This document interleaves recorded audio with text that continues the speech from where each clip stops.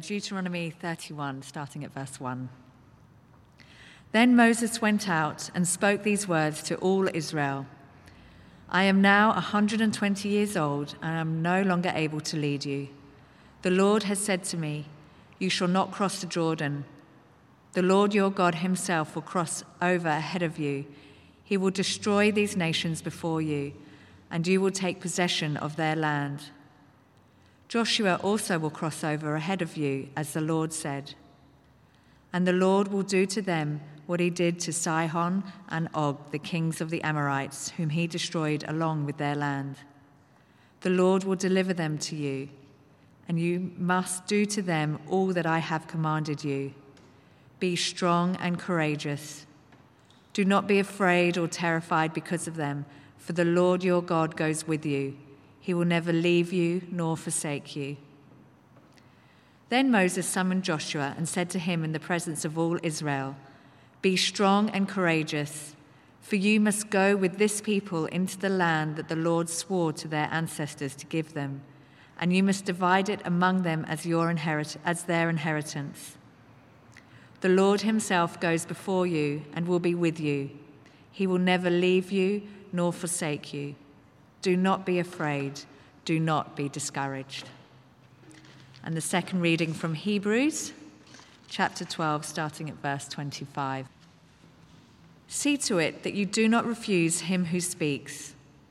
If they did not escape when they refused him who warned them on earth, how much less will we, if we turn away from him who warns us from heaven? At that time his voice shook the earth, but now he has promised, once more I will shake not only the earth, but also the heavens. The words once more indicate the removing of what can be shaken, that is, created things, so that what cannot be shaken may remain. Therefore, since we are receiving a kingdom that cannot be shaken, let us be thankful and so worship God acceptably with reverence and awe, for our God is a consuming fire. Keep on loving one another as brothers and sisters. Do not forget to show hospitality to strangers, for by so doing, some people have shown hospitality to angels without knowing it. Continue to remember those in prison, as if you were together with them in prison, and those who are ill-treated, as if you yourselves were suffering. Marriage should be honored by all, and the marriage bed kept pure, for God will judge the adulterer and all the sexual immoral. Keep your lives free from the love of money, and be content with what you have, because God has said, never will I leave you, never will I forsake you. So we say with confidence, the Lord is my helper. I will not be afraid. What can mere mortals do to me? Remember your leaders who spoke the word of God to you. Consider the outcome of their way of life and imitate their faith. Jesus Christ is the same yesterday and today and forever. This is the word of the Lord. Thanks be to God. So let's pray as we explore this together. Father, as the book of Hebrews itself says, this word is meat, not milk. It's meat, not milk. And so again, feed us, again, nourish us and sustain us.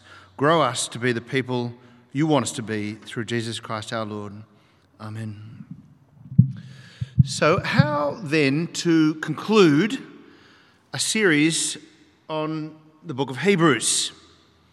And the answer is to conclude in exactly the same way that the book of Hebrews concludes. Because here at Church Hill Anglican, we teach the Bible. We let God speak. A sermon is not a chance for a person like me to sort of offer my personal thoughts and reflections on life, as if I have a personal soapbox and that's my task. No. Rather, we believe this book gives us a revelation from God. This is what we speak. As we started our series many months ago, it's a word, Hebrews, it's a word for us, but not originally to us. It's a word for us, not originally to us, hence all the strange Jewish stuff. Priests and temples and high priests and bulls and goats and blood and Melchizedek. But we come to the end of the book, and I plan to conclude the way Hebrews concludes, with straight-talking wisdom from above. And as Roger began our service today, this is the penultimate week. We'll conclude over 2 weeks because there's so much gold here. So much gold. And I think it's true that chapter 13 is something like this. If this all be true, the contents of the letter, chapters 1 through 12, if this all be true, then what next?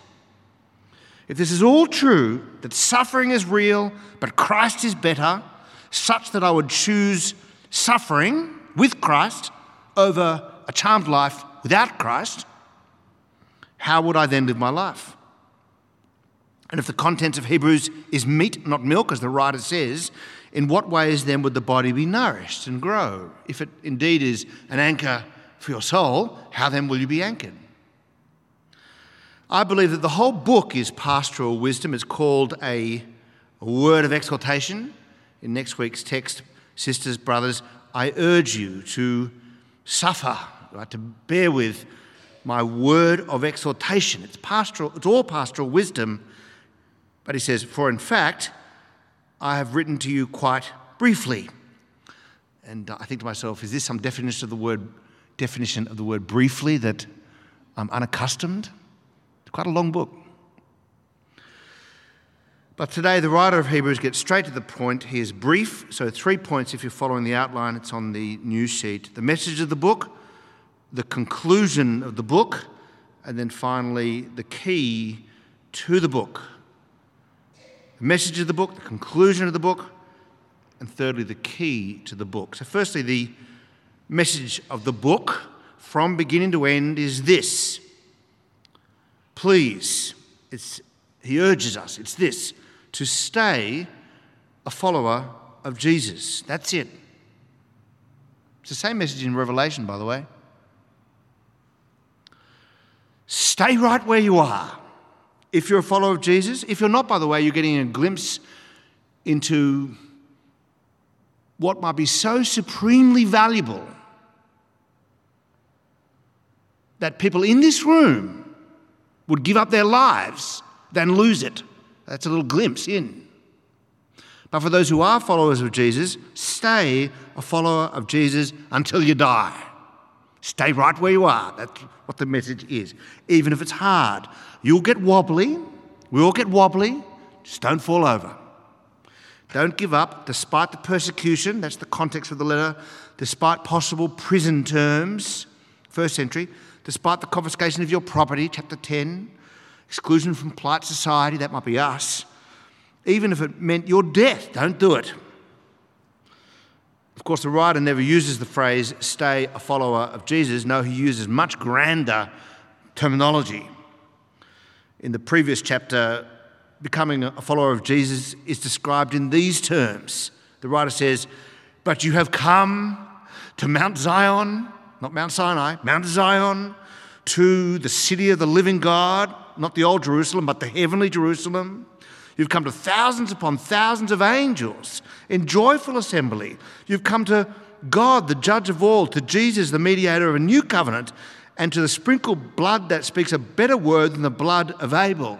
Such poetry, such grand language, such truth. You see, if we have this anchor for our souls, then we are firm and secure. You see, and I just ticked the box in the census that said Christian. Anglican, so much more. And stopping being a follower of Jesus is not deconstructionist, an authentic person living out their truth. No, he uses much grander terminology, and there's warnings here. Chapter 2, verse 3, how shall we escape if we ignore so great a salvation? 3 verse 15, tonight, if you hear his voice, do not harden your hearts. Chapter 6, verse 6, those who've fallen away.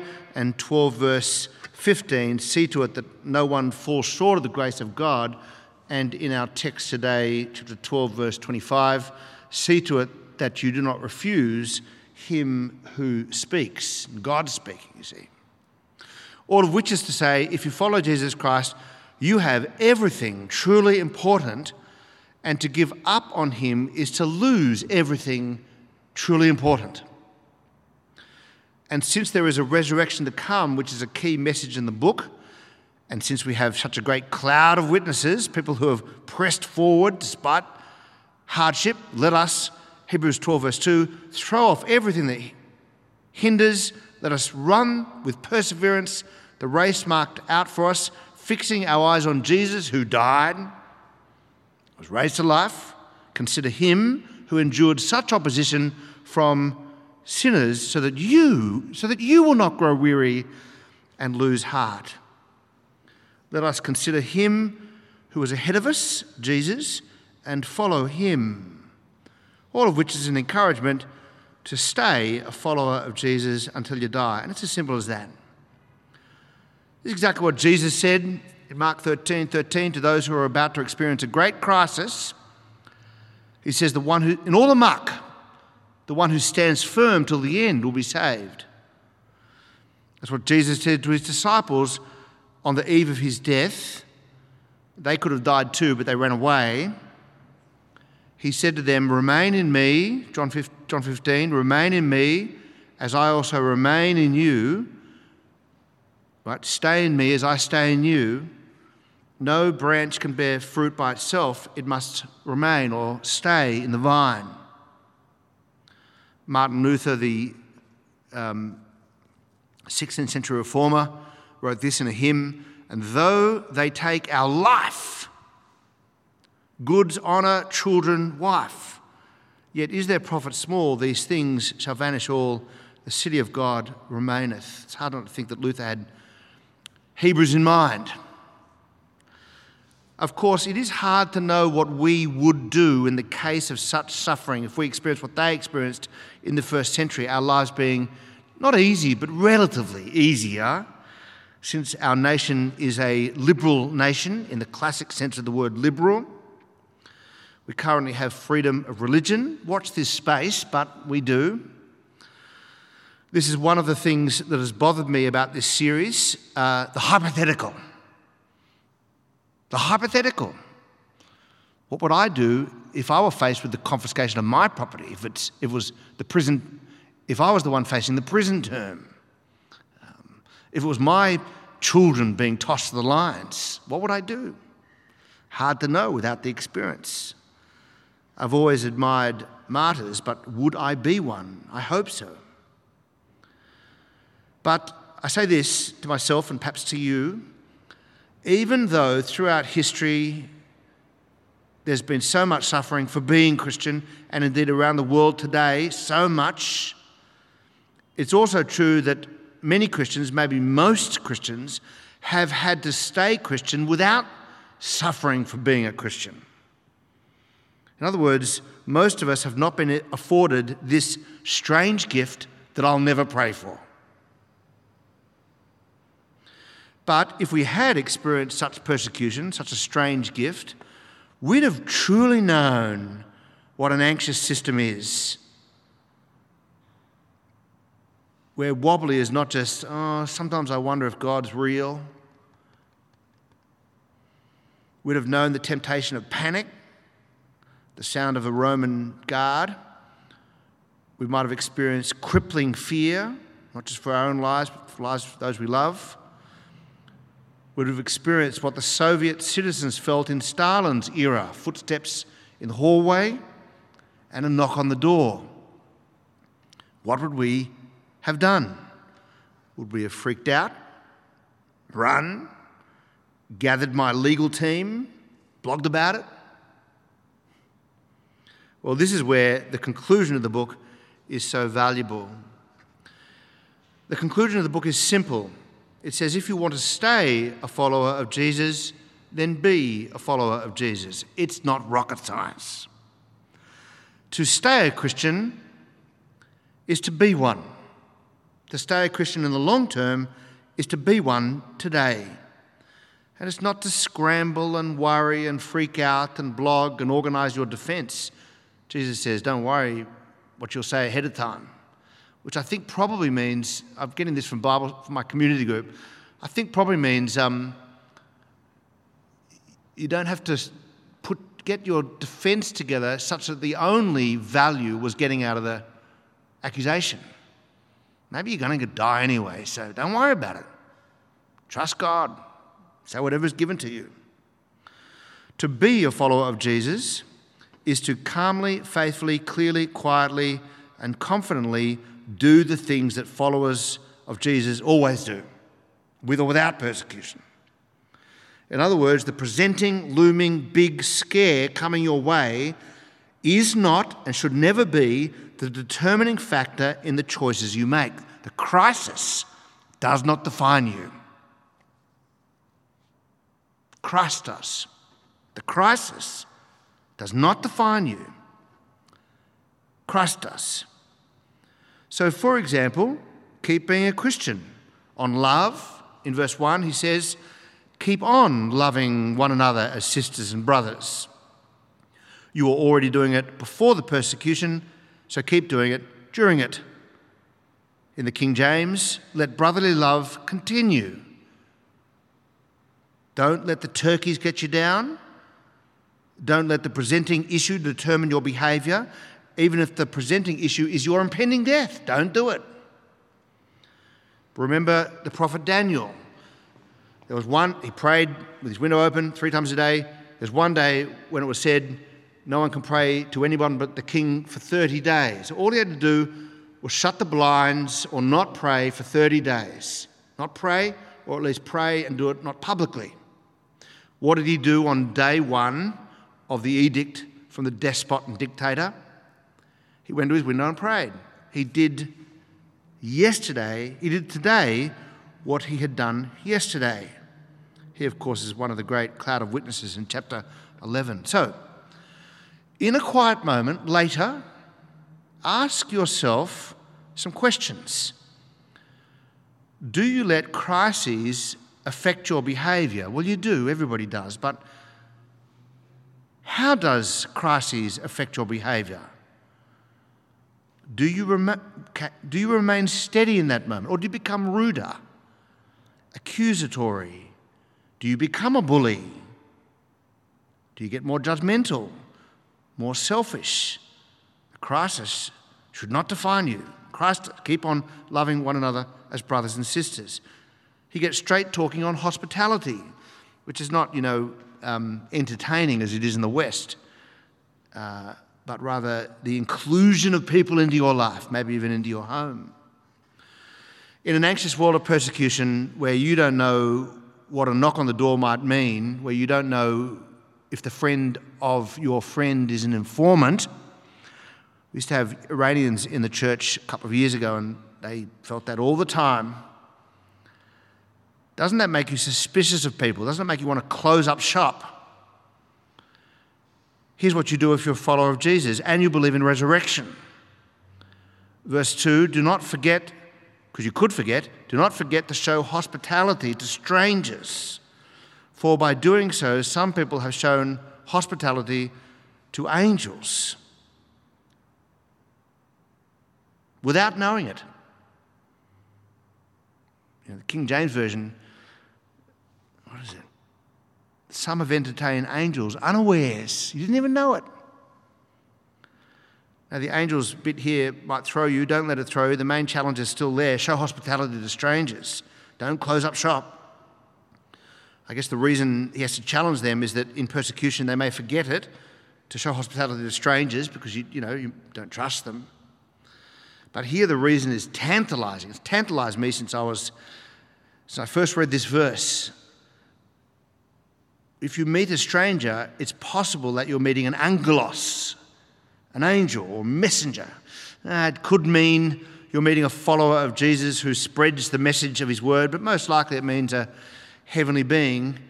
And this is a reason to be kind, not just to people you know, but people you don't know, because you might entertain angels unawares. Now, this guides how I think about strangers. I've met some strangers tonight, and I think, I don't know if they're angels. It doesn't always guide it. I wished it did. Now, I don't know if I've ever met an angel, but it does moderate how I treat every stranger, because I might meet an angel. I don't know if I have, but I think my wife has. In Rome, she got off on the wrong train and ended up in a very bad part of Rome.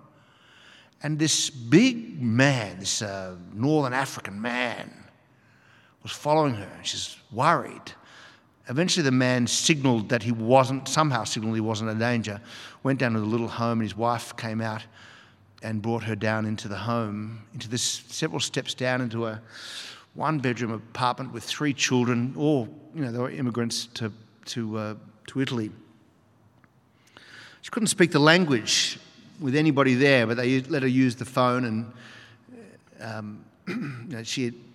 they didn't know French. Laurel did, but not.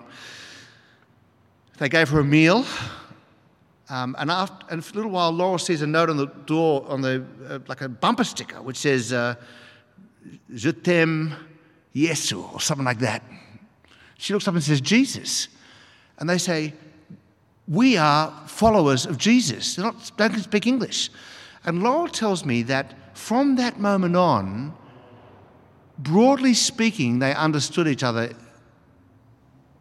language. I mean, they didn't, but they did.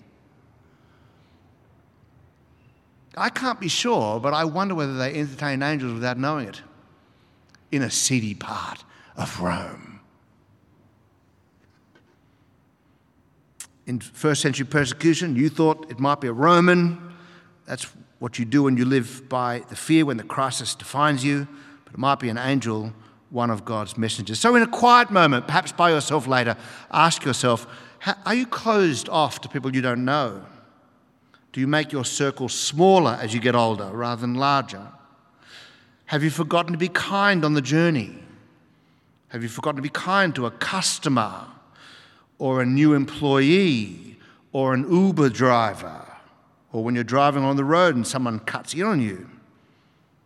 Be careful about your swearing or the bird. Who knows? A neighbour who's just moved into the area, do you lose the sense of hospitality on social media? Every now and then it happens to me, and I can't stand it when I'm tested with a stranger, and they look at me and they say, "Aren't you Justin Moffat? You spoke on a retreat of my church about 5 years ago." And I'm like, oh dear. On the persecuted, don't forget those in prison for their faith. Verse 3, continue to remember those in prison, because the threat of your own life might consume you, and you're like, I don't want to have anything to do with them. And the writer says you must have divine empathy. Verse 3, continue to remember those in prison as if you were together with them in prison, and those who were ill-treated as if you yourselves were suffering. The implication of this is that not everyone was suffering in that time, not everyone was in prison, but those who were needed their special attention, as though it could have been us. So in a quiet moment, by yourself, later, ask yourself, will I remember those who are suffering for their faith? Who do I know who's under pressure for being Christian? Is there any way I can support the persecuted church? I know that Open Doors do good work. I can make the introduction if you'd like, and maybe you'd like to give $20 a month to them. I don't know. You can go to their website and have a look. I know the Church Missionary Society, the Anglican Church Missionary Society, work in secure countries. They'll just say, Anna, Southeast Asia. They do good work. Come to CMS Summer School with me if you like. It's good fun in early January. And on marriage, he says, if you want to be Christian, if you want to stay Christian, be Christian. And be Christian about your marriage. People who are followers of Jesus have an idea about marriage, a glorious idea about marriage. And they should stick to it. Verse 4, marriage should be honoured by all, and the marriage bed kept pure, for God will judge the adulterer and indeed all the sexually immoral. It has been said that the first sexual revolution was not the one in the 60s. The first sexual revolution was the Christian one in the first centuries of the church, with a glorious end, not freedom to do what you want with the body, but rather fidelity in marriage. And it was a revolution, in contrast to the Greco-Roman world around them, where who you slept with didn't matter, boy or girl, whether you were male or female, boy or girl, sometimes minors, how many people you slept with and when, and indeed whether they were consenting or not, if you had power over them. In contrast to the sexual liberation of the Greco-Roman world, where porneia, that's the word for sexual immorality here, was rife. Doesn't mean porn, it means all sexual activity outside of marriage. Storming in on all this with joyful grace is the Christian sexual ethic in which marriage is honoured. And porneia, sexual activity outside of marriage, was against the plans and purposes of God as the Jewish worldview spread out through the world through grace and peace and the message of Jesus Christ. And it was revolutionary. It came with a warning, for God will judge the adulterer and all the sexually immoral. As always, I'm thankful for deep, abiding forgiveness and grace to the repentant. Thank God for his mercy in this and all areas. But for those who defend their actions and do so with a high hand, be warned, says the writer. Marriage in the plans and purposes of God in creation is between a man and a woman, not a man and 5 women, a man and a woman, giving both giving to each other, both living within the restraints of sexual fidelity in marriage and abstinence in all other circumstances. This is the way of God. And I hate to point it out, but my experience is that those who deconstruct their faith, it's the sexual ethic that gets deconstructed first. That's my experience. And the writer says, don't do it. So in a quiet moment, perhaps by yourself later, ask yourself, is this an area in which I need to change, to find the will of God, and in his grace and in the power of his Spirit, do something? Do I need to take radical action against my desires? To seek help for a porn addiction? To cease a particular emotional relationship I might have with someone who's not my spouse, justifying it? Do I need to stop that adultery? I don't know you. Is there an adultery you need to stop? And ask for help. And we want to provide help at this church. There's community group leaders, but there's men and women on staff. I think we're half men, half women on staff. So really, we want to help you if you're not sure what to do with those desires that seem so strong. I promise you, the Spirit of God is alive in you if you are willing to be and to stay a Christian. The Christ does not define you. And on money and greed, the writer says, he says, verse 5, keep your lives free from the love of money and be content with what you have. Lest you think my previous one was all very conservative and right-wing, personal responsibility and sex. The writer says, check your level of greed, stemming from the heart issue of lack of contentment. The late Dr. Tim Keller used to point out, he'd say, look at verse 4. And I say to you now, look at it. A classic conservative verse. The marriage bed should be kept pure, marriage honoured by all. And look at verse 5. Free from the love of money, content with what you have. A classic, you might say, liberal value. And he points out, of course, that both are important. Jesus is not from the left or the right, that he would be a pawn in your culture war. Going to enlist him for your team. You're on his team. He's not from the left or the right, but he is from above, and you cannot pit one against the other. I wish you all talked more about greed than about sex. Can't be said. I wish you talked more about sex than about greed. Equally can't be said. So in a quiet moment, perhaps by yourself, ask yourself, is this an area in which I need to change with greed and money? Do I need to be more generous? Do I need to give more as an antidote for the lack of contentment, despite the fact that I seriously want this or that? What do I need to say no to? There's a hymn writer that said, whatever my lot thou hast taught me to say, it is well with my soul. In chapter 13, verse 7, on your leaders, and he picks this up later in the chapter, so I'll come to it next week. Remember your leaders who spoke the word of God to you, consider the outcome of their way of life and imitate their faith. That second sentence is the one that bothers me. But let me be clear. Verse 7 assumes a non-toxic leader. It assumes a godly leader teaching the truth. And I know this not because of modern ideas about toxicity, but rather because within the New Testament itself there are warnings against wolves. But if you do have a godly leader or godly community group leaders or other staff members, support them. The task is not, all jobs are hard.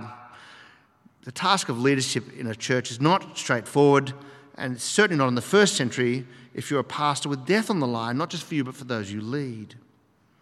So let's conclude. The key to the book is simple. God has got your back. Always has, always will. The gospel is better than all the messages of the world. Jesus is better than all the bosses, dictators, and powers. He's better than the angels, the writer says. And the hope is better than all the guesswork and wishful thinking. And so the writer gives us a word about Jesus. Tom Wright thinks verse 8 is the key to the book. Jesus Christ is the same yesterday. This book dives into the past and the Jewish scriptures and the Jewish story. He's the same yesterday.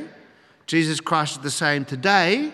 The writer speaks into the present, the persecution, and he's the same forever. As the writer leans forward into the future, the hope we have through resurrection. Jesus Christ is the same yesterday and today and forever. The second person of the Trinity, co-eternal with the Father and the Spirit. He's the same when Moses lived. He's the same when the recipients lived of this letter. He's the same today, and he's the same forever. In other words, Jesus Christ is the constant. The persecution is not the constant, it's the variable. And if Jesus Christ is the constant, then do not order your life around the variable. It's too unstable. Word about Jesus. In verse 5, a word from God to you. The reason for being content in verse 5 is simple, because God's got your back. Never will I leave you. Never will I forsake you. A quote from Deuteronomy, as was read to us a moment ago, from Israel's history. Just before they go into battle, be strong and courageous. Never will I leave you, never will I forsake you. Of course, now that Jesus has separated state from faith, he said, put away your sword, and has elevated as our only weapons prayer and persuasion. That's what I found. We take this verse as comfort, not when we oppose someone, but rather when they oppose us. Never will I leave you, never will I forsake you. And lastly, a word from you to God. Verse 6, and so we say with confidence to each other, to God, we say with confidence, along with the psalmist, and we read this earlier in the service, the Lord is my helper, I will not be afraid. The Lord is my helper, I will not be afraid. Really, what can mere mortals do to me? Really? What can they do? Take my life? Is that all? I believe in resurrection. I believe in Jesus, and we have a helper, and his name is the Lord. So, I will not be afraid. Let's pray.